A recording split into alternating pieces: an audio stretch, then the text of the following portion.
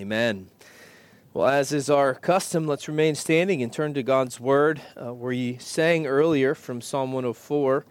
We're going to pick up in the reading of that psalm again. A psalm about the glory of God's providence and very much a basis upon which we can have confidence in Him. We'll read Psalm 104, 21 to the end of the psalm, and then Luke 12, 22 to 34.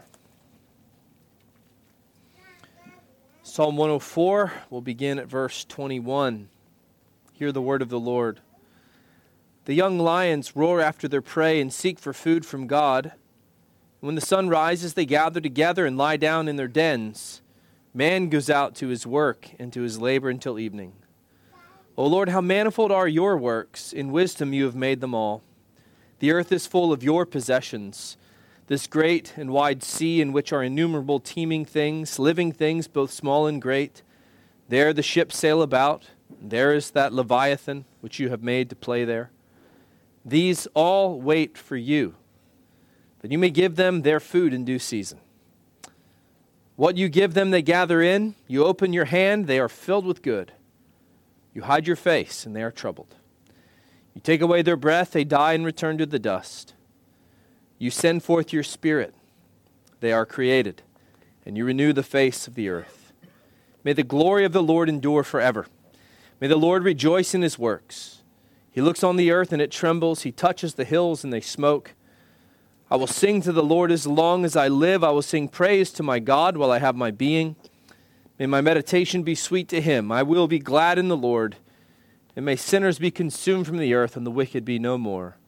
Bless the Lord, O my soul. Praise the Lord. I'll turn again to the Gospel of Luke.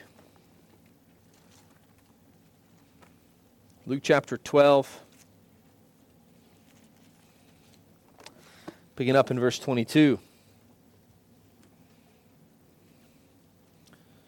Luke 12, verse 22. So we hit about the halfway point in this Gospel. Then Jesus said to his disciples, "Therefore I say to you, do not worry about your life, what you will eat, nor about the body, what you will put on. Life is more than food, and the body is more than clothing. Consider the ravens, for they neither sow nor reap, which have neither storehouses nor barn, and God feeds them. Of how much more value are you than the birds? And which of you, by worrying, can add 1 cubit to his stature? If you then are not able to do the least, why are you anxious for the rest? Consider the lilies, how they grow. They neither toil nor spin, and yet I say to you, even Solomon, in all his glory, was not arrayed like one of these. If then God so clothes the grass, which today is in the field and tomorrow is thrown into the oven, how much more will he clothe you, O you of little faith? And do you not seek what you should eat, or what you should drink, nor have an anxious mind? For all these things the nations of the world seek after, and your Father knows that you need these things. But seek the kingdom of God, and all these things shall be added to you. Do not fear, little flock, for it is your Father's good pleasure to give you the kingdom. Sell what you have and give alms. Provide yourselves money bags which do not grow old, a treasure in the heavens that does not fail, where no thief approaches nor moth destroys. For where your treasure is, there your heart will be also." May God bless the reading of his word to us tonight. Amen. Please be seated, and let's pray together as we look to him. Father in heaven, we're reminded in this passage tonight of what a privilege it is to address you by that name. For you have cared for your people in a way that we will spend eternity searching out.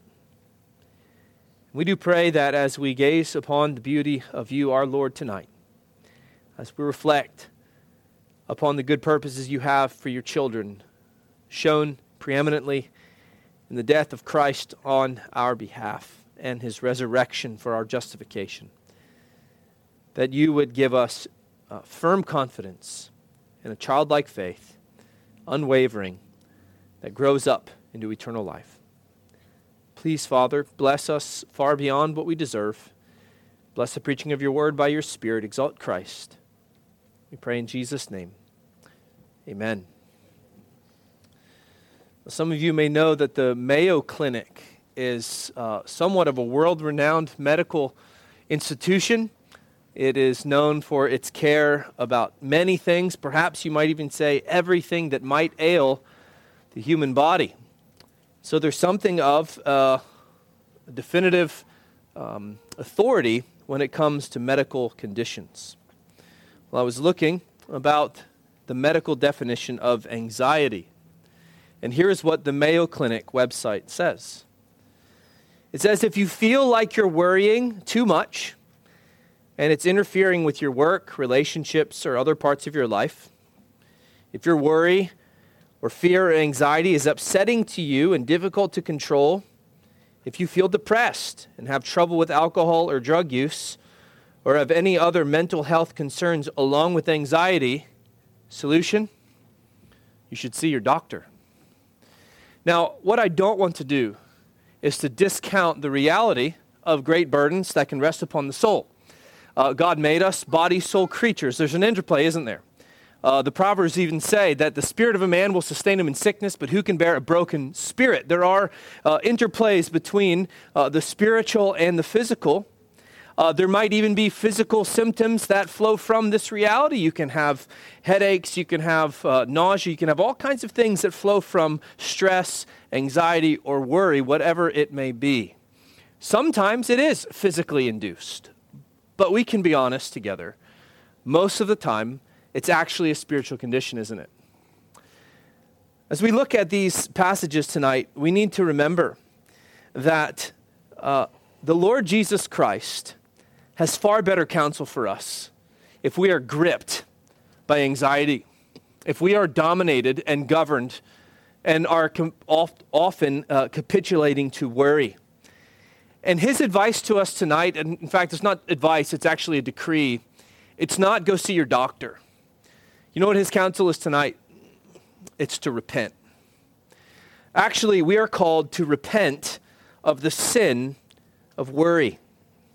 This chapter, as we've been talking about for some weeks, is full of the Lord Jesus Christ calling his followers, what we have summarized it as, is to thoroughgoing Godward discipleship. And as he was working through this, the Lord, as only he was able to do, he knew what was in man. He is leaving no stone unturned, if you will, no part of the soul left unaddressed. And you can see how he's dealing with the hearts of people. He's dealing with the problems of the fear of man. He's dealing with our relationships to materialism and things in this past chapter. And now he's dealing with that inward struggle of the soul with respect to whatever it may be that's behind what we call our anxiety. And tonight, what we're looking at is that the thoroughgoing Godward disciple is both forbidden and freed from a life of worry. A Christian, friends, is forbidden to worry.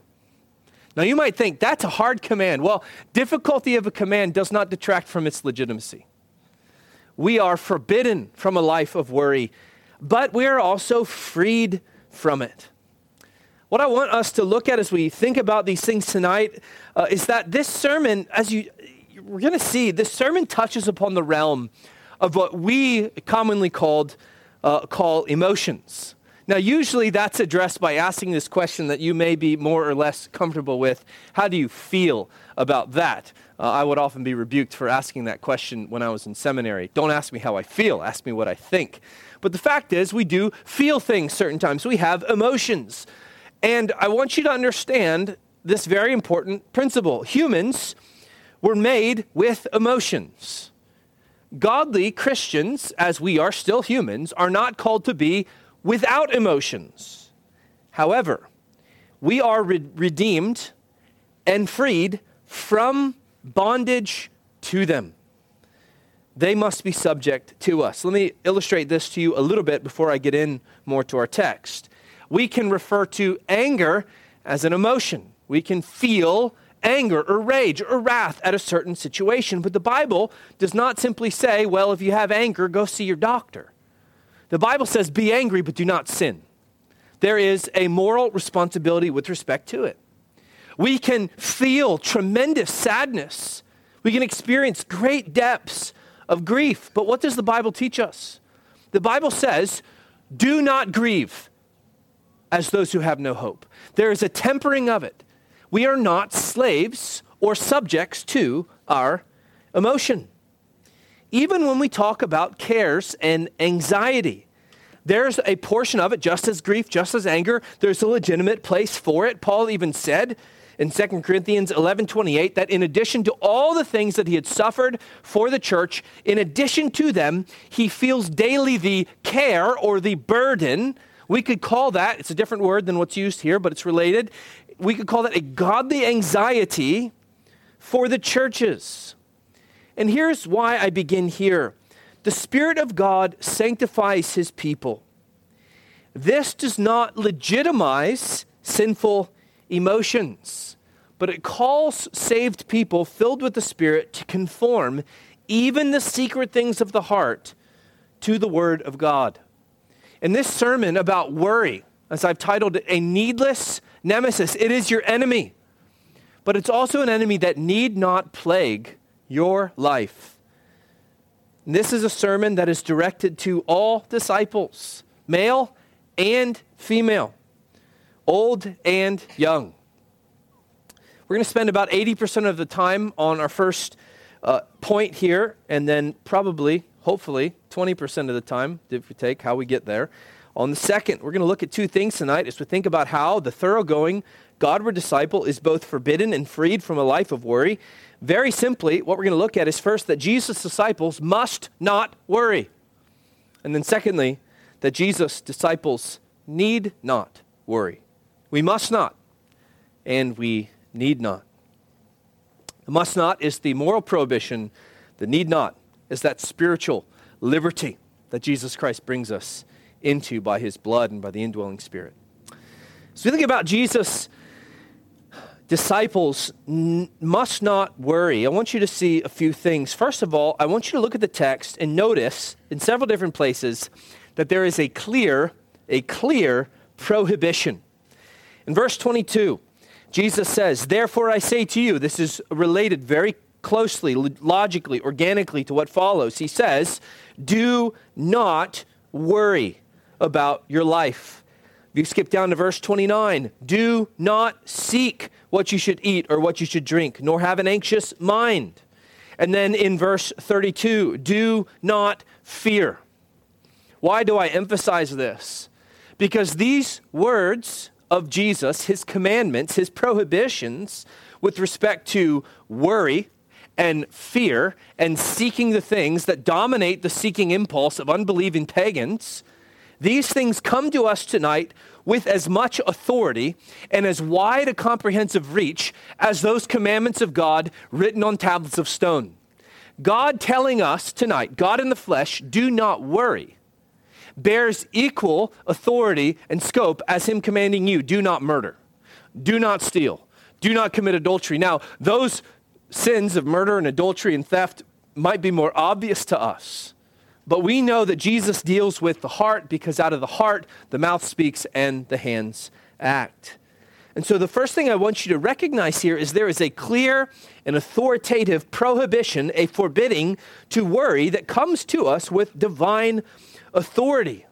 Now, this language, we need to clarify here because we need to know what we're talking about, what we're not talking about. In the older versions, when Jesus opens up this discourse, it says to take no thought.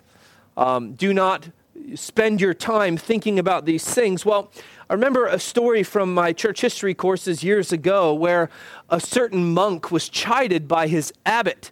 Now, children, you hopefully none of you have ever really experienced life under an abbot. An abbot is kind of like the boss of a monastery.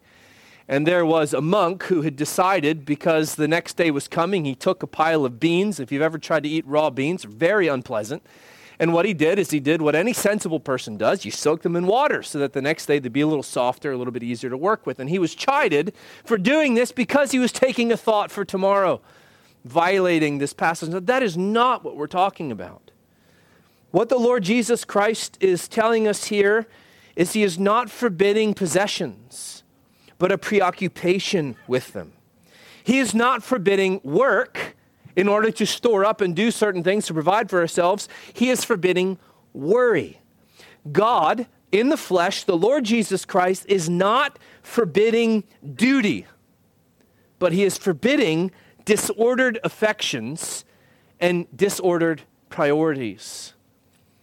There's a clear prohibition against sinful anxiety. Now, I want you to see, secondly, 5 compelling arguments, and this is where we'll spend the bulk of our time, 5 arguments that the Lord Jesus puts before his listeners. He sets 5 planks, if you will, for them to stand upon that gives them a much more stable foundation than the sifting, sinking sand of worldly preoccupation. 5 compelling arguments. First, he tells them, essentially, why are you forbidden from worrying? You're forbidden from worrying because, number 1, you have a soul. Look at verse 23. Life is more than food, and the body is more than clothing. If you forgot, if you go back to chapter 12, verse 20, this is the very thing that the fool had overlooked. You fool, God says, this night your soul is required of you. He had spent all of his time gathering up these things for the sake of his body, to cover himself, to fill his belly, and to warm his flesh. And yet what the Lord Jesus is saying here is, listen, your life is to be taken up with so many more things than what you fill your stomach with and what you clothe your nakedness with. In other words, he's telling us here, you are to live in a higher standard than animals. That's what animals care about. Animals spend their days foraging for food. We sang and we read from Psalm 104, and yet even they receive these things at God's good pleasure. If your life is more than food, and if your body is to be caring about more than just clothing, what are those things? Friends, what you need to hear from the Lord Jesus Christ tonight is that your life is to be directed after the glory of God. We say this all the time. It can become perhaps trite, but I know that many of you, perhaps the extent of your catechism memory ends at number 1. I think our congregation's a little bit better. But you do need to remember that that wonderful first question and answer is so paradigmatic for how to live as a Christian. The chief end of man, the highest purpose for which you exist, is to glorify God and truly to enjoy him. That is what begins to get us in a right direction of caring about more than this present age, the things that we can taste, see, touch, and feel. Our end, our goal, our call is higher. Argument number 1, you have a soul. Don't neglect it. That soul is what gives you the capacity meaningfully and even eternally to relate and commune with God. A second very compelling argument that Jesus gives to his listeners. You are more important than birds. I say these are compelling, but they're also very simple, aren't they? If you just take a minute and think about what he's saying, he says, think about the ravens. Verse 24. They neither sow nor reap. They neither have storehouses or barns. That's what the fool, remember, spent his life doing. He says, the birds don't do this. The ravens don't go out there. They don't have a builder's union.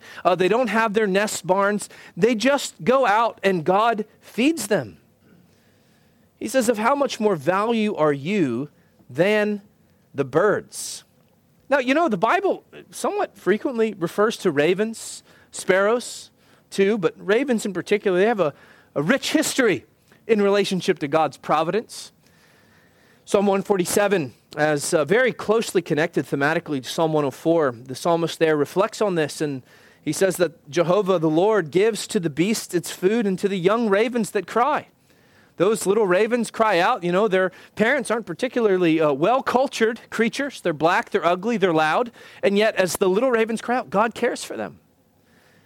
You know, it was to Job, that man in the depths of his misery, that the Lord God came to him in a whirlwind. And you know, among the other things like ostriches and mountain goats, he sets ravens before suffering Job. And he says to Job, one of the 77 questions that he asks Job in chapters 38 to 42, he says, Job, who provides food for the raven when its young ones cry to God and wander about for the lack of food? And you know, ravens even had a special job for the prophet Elijah. Do you remember that for a time, these ravens even fed that prophet until that brook dried up? The point here that Jesus is bringing to us tonight is that these birds are cared for. we ought to consider this. We ought to prepare, of course. We ought to live as creatures, noble, thinking about the future. But we need to do so with those ravens in mind that God cares for as insignificant and even unseemly as they might appear to us. You're more important than ravens. A third very compelling argument that Jesus gives to us tonight is that you are entirely incapable of changing anything by your worry. Look at the next text. Verse 25, which of you, by worrying, can add 1 cubit to his stature? If you then are not able to do the least, why are you anxious for the rest? Now, there's debate over what this cubit in stature really means. A cubit is 18 inches. And by worrying to grow 18 inches, some of you might want to grow that much, but it would be certainly a gigantic feat. I think the principle here is a cubit is just a very basic measuring unit, a smaller measuring unit. And here's the principle. You can't add to your physical stature the smallest unit of measurement, a standard unit of measurement. You cannot add to the stature of your life. Think about it this way. By your worrying, you will not increase yourself by inches or by seconds. There's nothing that you can do about it. And if you can't do those smallest things, why do you worry about these much more vastly significant things? Let God deal with it. Let God handle it. You know what worrying is like? I wonder if any of you, I know some of you, have gotten stuck in the mud before in a vehicle.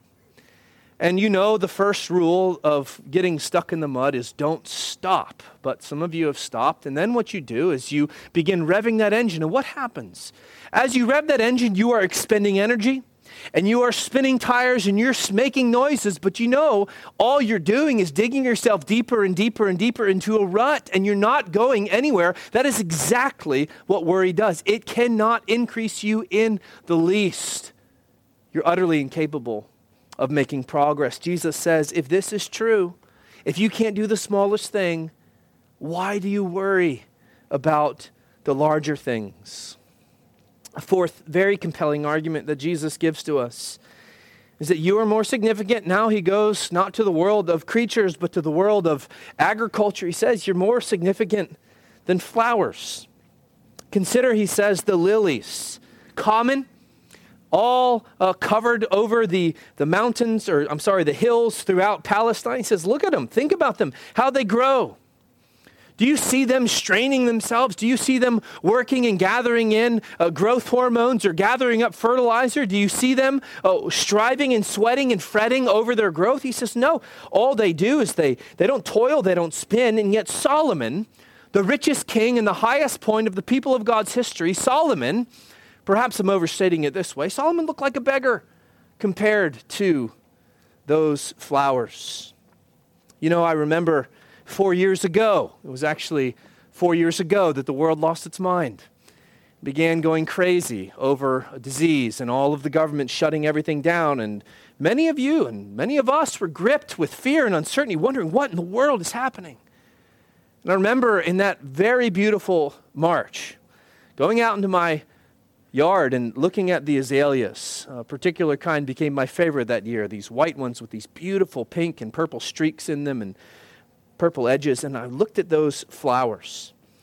If you have looked at those things, they are staggering in their intricacy, aren't they? They don't do anything. God puts them together. God paints those colors. God weaves them together. They don't have looms. They don't have needles. They don't have sewing classes. God simply does it. And he says they're here today, and this is one of the grievous parts of spring. The azaleas last for 2 weeks? They're here today, they're gone tomorrow. And yet Solomon, that great king, nothing in comparison. Friends, we are of greater significance, greater lasting ability than these flowers. You are more significant than them, Jesus says. Finally, quite simply, he simply says, and I'm glossing it in this way, you're not a pagan. Unless you are a pagan tonight or living like a pagan, Jesus here says you're not to live as the pagans do. Verse 29, verse 30. Do not seek what you should eat what you should drink. Now seek, just so you know, seek doesn't mean we should never think about them or never provide for them. Remember, if you don't provide for the needs of your household, you're worse than an unbeliever. Okay, what he's saying is striving in a fretting manner over these things. He says, don't seek them, nor have an anxious mind. All these things the nations of the world seek after. Your Father knows that you need them. The stress that characterizes the world, from Wall Street to Franklin Springs Street, ought not to be present in the life of a Christian. It must not be. J.C. Ryle, in his unique and capable fashion, simply says this here about this text. Christ bids us remember that a Christian man should be ashamed of being as anxious as the heathen. Friends, you might think of yourself and say, well, I'm just a worrier.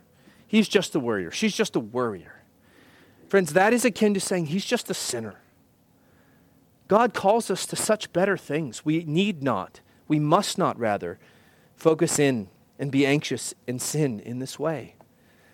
Now, I want to open up a little bit and apply this and look, thirdly, we looked at the clear prohibition. We looked at some compelling argumentation that Jesus gives to us, 5 different things. But I want us to think for a few minutes about 4 common objects of worry.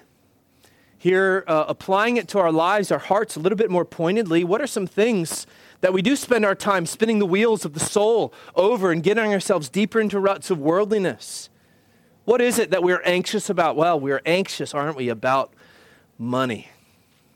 I wonder if you worry about money, fret about money, complain about money. Friends, we need to have budgets. God knows that you have bills. We know that there's a time coming when you're not going to be able to work, and a righteous man stores up goods for his children.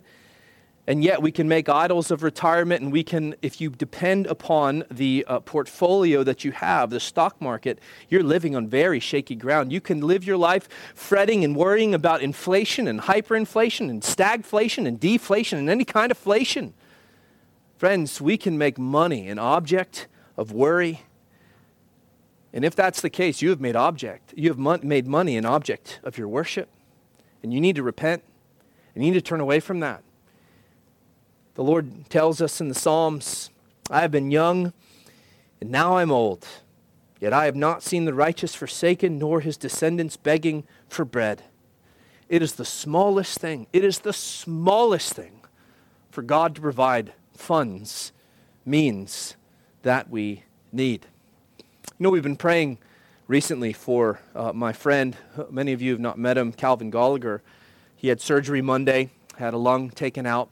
The surgery, insofar as lung removal can be successful, it was successful. But he had to have that surgery in Toronto, and he lives in California. He had to go up there. He doesn't have Canadian health insurance. He had to pay for everything out of cash. And you know, he put out an email about 2 weeks ago, needed thousands and thousands and thousands and thousands of dollars. You know, his wife sent an email out about 3 days ago and says, hey, we need people to stop giving money. We don't need any more. Now, he'll need more later, I'm sure, but isn't that a remarkable? Can't you remember stories like that? I've told you the story about my dear brother Zeki, when the church in Eritrea began to be bitterly persecuted, and he got called up once, and he was very nervous about it. And 2 men said, we want to meet with you. And he was very concerned, very cautious, but they met with him, and they simply had come up from another nation and just gave thousands of dollars to the widows and the people who've been separated. They were just providing out of nowhere. Friends, it is the smallest thing for God to provide. Don't let money be an object of your worry. A second object, common for worry, is the future. The future. Or we could just say the unknown. Or we could just say they, right? What are they doing? What are the schemes? What's going to be the election interference this year? What kind of persecution might come? There is a gigantic cottage industry. Lots of money to be made, stirring up fear, fomenting fear, profiting off of fear. There's money to be made. Pay this person, he'll tell you what's going to happen in the stock market. And pay that person, he'll tell you every conspiracy under the sun and who done it. All of these things happen all the time. And here's the thing, friends. When you live dreading the future. What you are robbing from is contentment and joy in the present and a life of faithfulness to God. When you have spent all your years worrying and nothing happens, you can think of two problems. Something can happen and that's bad, or nothing could happen. So if you spend all of your years worrying and nothing happens, you have totally wasted your time and spiritual energy. But if you spend your years worrying about something bad happens, and it does happen, then you have wasted the time of prosperity. Better yet, how about we live by faith and put away worry? We can worry about money. We can worry about the future. Oh, we can worry, thirdly, about opinions. What others think. What do they think about me? What does the world think? Is the world watching? You know what the antidote is to the fear of man, which brings a snare? It's to fear God. To live with a clear conscience before God.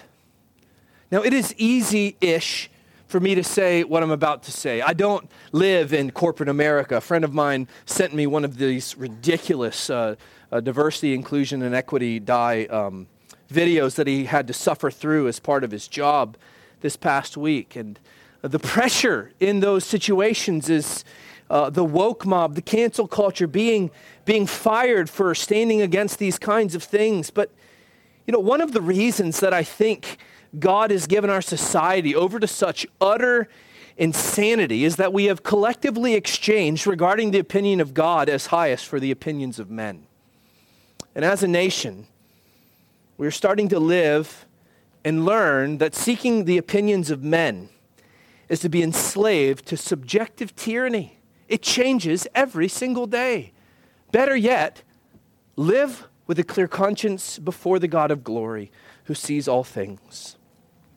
A fourth and our final common object of worry, by no means exhaustive. You can give some thought this coming week to the things that are plaguing your heart, idols that you've set up in your heart. A common object of worry is children. Now, if you're a parent or a grandparent here this evening, you know that there is no one and there is nothing about whom you care more. You care about their physical well-being. You care about their future occupation. You want them to have relational stability. You want them to have spiritual vibrancy. All of those things are good desires. But I can promise you, this testimony has never been shared in the history of the church. I'm a Christian because my mother worried me into the kingdom. I'm a Christian because my father worried me into the gospel. No, your worrying, your fretting, your fuming will not issue in the grace of regeneration. You know, we can think about that great example, Monica, who wept over her son, that notable son. And yes, did she feel pangs of anxiety and worry? Certainly she did. But you know what she is known for? Is taking those arrows of worry and pointing them heavenward and turning them into supplications. And her son Augustine literally changed the world as she sought the Lord's face. We can't worry our children into the kingdom of God. These are some common objects of worry. I want to close out this first section. I told you 80% of our time, maybe 90% here. Just briefly, what is the heart of worry? What is the heart of worry? Jesus gets to the very nerve in verse 28. He says, as he refers to the field, or the flowers of the field being here tomorrow, gone, or here today, gone tomorrow, how much more will he clothe you, O you of little faith? And if you remember our text earlier, this heart of the worrier is actually the exact same as the heart of the fool. If you look back at chapter 12, verses 18 and 19, we pointed out there that when the fool was pulling down his barns, building more, in his presumption, he's saying, I will do this, I will pull down barns, I will build greater ones, I will store up goods, I will have everything I need, I. The heart of that is unbelief. And so, friends, you might think, I'm not like that rich fool. Well, you are if you're a worrying fool. God calls us to put it to death. It's unbelief that drives anxiety, that drives worry. And Jesus is so kind here in pointing out and putting his finger on the nerve of something that causes not only so much sin, but so much misery in the Christian life, in life in general. If you are gripped with worry, anxiety, it is a living misery. Here are the remedies that we need to think about tonight if you are guilty of the sin of worry. You simply need to repent. You need to repent, you need to turn from it, confess it to God, and replace that worry, as we're going to see in a moment, with trust. You need to replace the discontent that flows from a heart of anxiety with the contentment that God promises to give all those who come to the Lord Jesus Christ. Perhaps you need to change your standards and stop expecting greater and larger things and learn to be grateful for what God has given you. Here's what Paul says should be the baseline level of our standard for contentment: food and covering. If we have food and covering, food and raiment, food and clothing, with these we shall be content. Does it not strike you as remarkable that Jesus Christ, the Lord of glory, he said foxes have holes, birds have nests, the Son of Man has nowhere to lay his head? Was any man more content than the Lord Jesus Christ, who lived at his Father's good pleasure, trusted him in every way? Friends, Jesus' disciples must not worry. I want to close rather briefly, probably not going to do justice with some of these great texts, but rather briefly, Jesus' disciples need not worry. We've looked at the prohibition, that moral requirement, but I want you to see the blessing and the way that we can avoid such heart-destroying, life-destroying worry. We need not worry. Why not? Because first of because of who God has revealed himself to be. We've pulled out from this passage a number of arguments and things, but I want to pull out also the kind of God who reveals himself in this passage. What is it that will be a balm and a protection in your heart to keep you from worrying? Number one, God has revealed himself to be sovereign. Sovereign, absolute authority and ability, free from external control. He rules over the animal kingdom, the agricultural world. He rules over the angelic realm. He rules over nations. He rules over the sea. He rules over the stars and over the sun. Friends, he rules over you. He is a God of complete and total sovereignty. Generosity is the second thing. God has revealed himself as a God of remarkable generosity. Paul writes in 1 Timothy, "Command those who are rich in this present age not to be haughty, nor to trust in uncertain riches, but in the living God who gives us richly all things to enjoy." This is the kind of God that he is. He's given seed to the sower, bread to the eater, wine to make our hearts glad, oil to make our face shine. You look at verse 31, he says this: "Seek the kingdom of God, and all these things shall be added to you." What are these things? The things are the things you're worrying about and seeking about. You seek God's kingdom, he says, put these first things first. I will provide all of these things. This God is sovereign. He is generous. Friends, thirdly, he is wise. He's wise, the God who knows how to care for ravens. Have you ever tried to catch a raven? God governs the ravens, the God who knows how to spin together flowers. You can't paint flowers, Melanie can, but none of you can paint flowers that beautiful. God makes them by the billions throughout the world. He knows what you need. More difficultly, he knows what you don't need. He knows when you need it, doesn't he? He knows, and he does all things well. And a fourth thing that he reveals himself to be, the sovereign, generous, wise Father of his beloved children. You look at the parallel passage in Matthew chapter 6, again and again, that section on the Sermon on the Mount is punctuated by this word, Father, Father, Father, Father, Father. And here it's just twice, but you see it in verse 30 and in verse 32. Your Father knows what you need. Do not fear, little flock. It's your Father's good pleasure to give you the kingdom. He says earlier in chapter 11, you who being evil know how to give good things to your children, how much more your Father in heaven give the Spirit to those who ask. Seek God for God's sake. And God promises to care for us because this is the kind of God he's revealed himself to be. We need not worry because of who he is, and we need not worry, secondly and finally, because of what God calls us to do. Instead of spinning the wheels of the soul, we could actually gain some traction and pursue the things that God calls us to pursue. And he calls us, first of all, to seek the kingdom. Seek the kingdom. Seek actively, earnestly, energetically his reign and his rule in your heart and in your life. Seek his will, not your own. Seek his glory, not your comfort. You know, J. Gresham Machen is a brilliant man. I do wonder if he'd like the OPC today. But one of the things he points out in his book, Christianity and Liberalism, brilliant point, he said that our Lord does command us to seek first the kingdom. But he lived in a day when the kingdom was conflated with earthly goals and worldly liberal politics.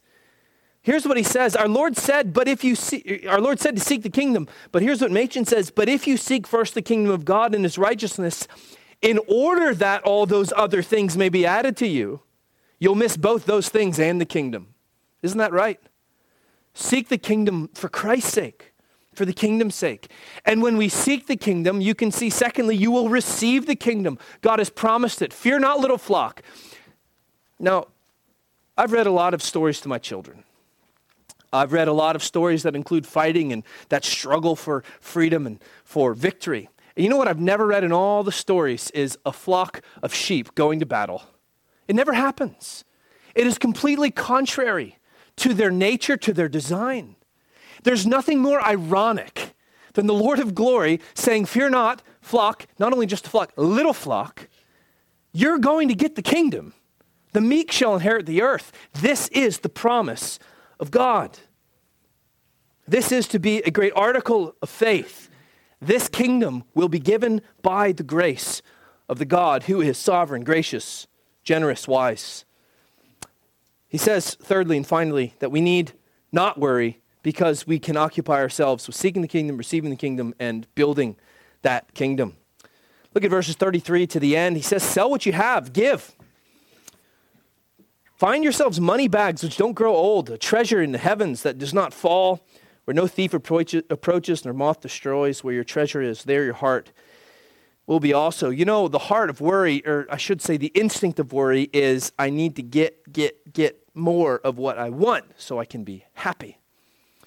And interestingly, Jesus says, no, if you want to build the kingdom, you need to give to Christ. Give your life, give yourself, give those things that God has given you. Give the things the nations seek after, and all those other things will be added to you. You invest it into glory, and God promises that the return on that investment you will enjoy for all of eternity. Friends, I want to close here. Perhaps need to come back and revisit that great verse in verse 32. Maybe we'll do that another time, but I just want to close in this way. We can pontificate about the highest and the finest and most difficult points of theology. We can talk about the eternality of God and wrap our minds around that. We can talk about the incomprehensibility of God. We can talk about his sovereignty. We can study his decrees. We can talk about the hypostatic union. We can talk about blood atonement. We can talk about all of these things. But you know what? All of the highest theology comes into this particular application. Do you worry? That's actually what drives the ability to look life in the face, to look suffering in the face, to look sorrows in the face, to deal with all of these objects commonly associated with worry. And we can say, because I know all those things, here's what it looks like. I'm not worried. And it's very simple simply to say, trust the Lord, which is the great closing application. It's very easy to say that. Harder also, though, isn't it, to do it? Friends, do trust God to give to you what he has promised. Do trust him for the forgiveness of sins. Trust him for the provision of all of your needs. Put away your worry and replace that worry with a childlike faith. For in this God is most highly honored, and we will find everlasting comfort. Amen. Father in heaven, we pray you'd give us ears to hear. We all need these things, particularly a rebuke to our worry. Lord, whether it's over money or the future, the unknown, the opinions of others, the condition of our children, what you're going to do, Lord, whatever it may be, we pray that you would Surround our souls with songs of deliverance and teach us truly to trust in you. Lord, we pray that when our hearts are overwhelmed within us and as we cry out to you from the ends of the earth, Father, please, would you lead us to the rock that is higher than we are, that we would gain that divine perspective and divine stability. We would trust you as you have promised to give us the kingdom.